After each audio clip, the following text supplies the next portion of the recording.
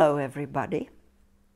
Today's subject, religions, as you can imagine, I find is very important, and I've been thinking to talk about it for quite a while. Last time we spoke and thought together about war, and that unfortunately, obviously brings me to religions too. In the past weeks, I have read about, talked about, thought about religions, of course, in preparation. And the first question that I think is important to roughly think about, quickly think about, is why religions, I mean? How come? What for? We're so used to religions existing that maybe we haven't asked ourselves that for a long time. At least I hadn't. And having, thought about it a lot in the past weeks, there are for me, two obvious reasons, and both have to do with comfort. Life, as not only my Turkish teacher always says, is very difficult for all of us. Not always, but on and off.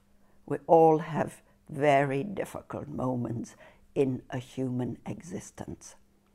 And in these moments of crises, obviously it is comforting, the idea that there is some kind of higher being who listens to us, cares for us, loves us, is there for us, and such like. And it is equally comforting, of course, when we think about death. We don't know what dying means, do we? We don't know how dying works, and we don't know what there is after death. Therefore, again, comfort. It is comforting to imagine that it won't be the end at death, but there's going to be another life, or life goes on, and more than that, a better life is going to await us. At that point, I have a certain objection to make. Because, with that argument, for thousands of years, those luckier in a society have told those less lucky, yes, unfortunately, their life is not very nice down here, but once they're dead, better life is awaiting them. I don't think that is a good argument. And I think if there's anything wrong with your life, you should try to change it and not accept it. And another point, thinking and talking about religion, as we spoke about war last time, a religion, any religion, as you have noticed, I am talking generally, any religion should make our lives more positive, shouldn't it?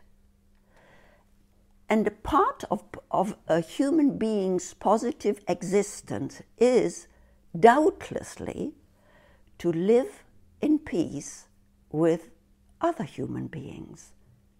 And not only with our families and neighbors, but in the wider sense, living in peace, in harmony, in solidarity is very important for all our well-being. And this is precisely not what most religions do. Because by telling me, whichever the religion is, that my religion, your religion, is the only one, the only true one, that obviously, clearly means the others are wrong. And that is not a good basis. It is not a good basis for living in harmony. Now let me remind you of the following. how come that you believe that your religion, whichever it is the one and only? How come? You have not, as an adult, compared the different possibilities, the different religions, and then decided that this one makes most sense to you. No, no. When you were very small, your parents, your family have told you which religion is the one to have. You had no say in this. You had no choice in this.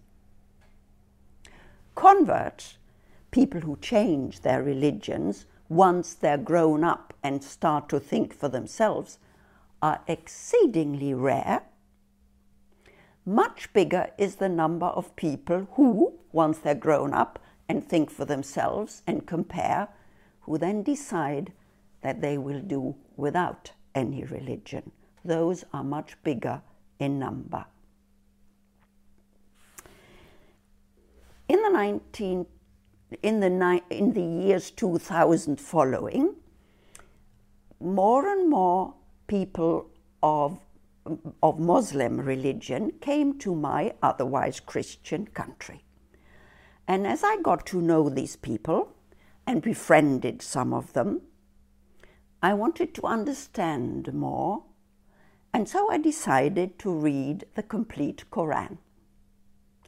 An Iranian friend of mine maintains I am the only person she knows who has read the complete Quran.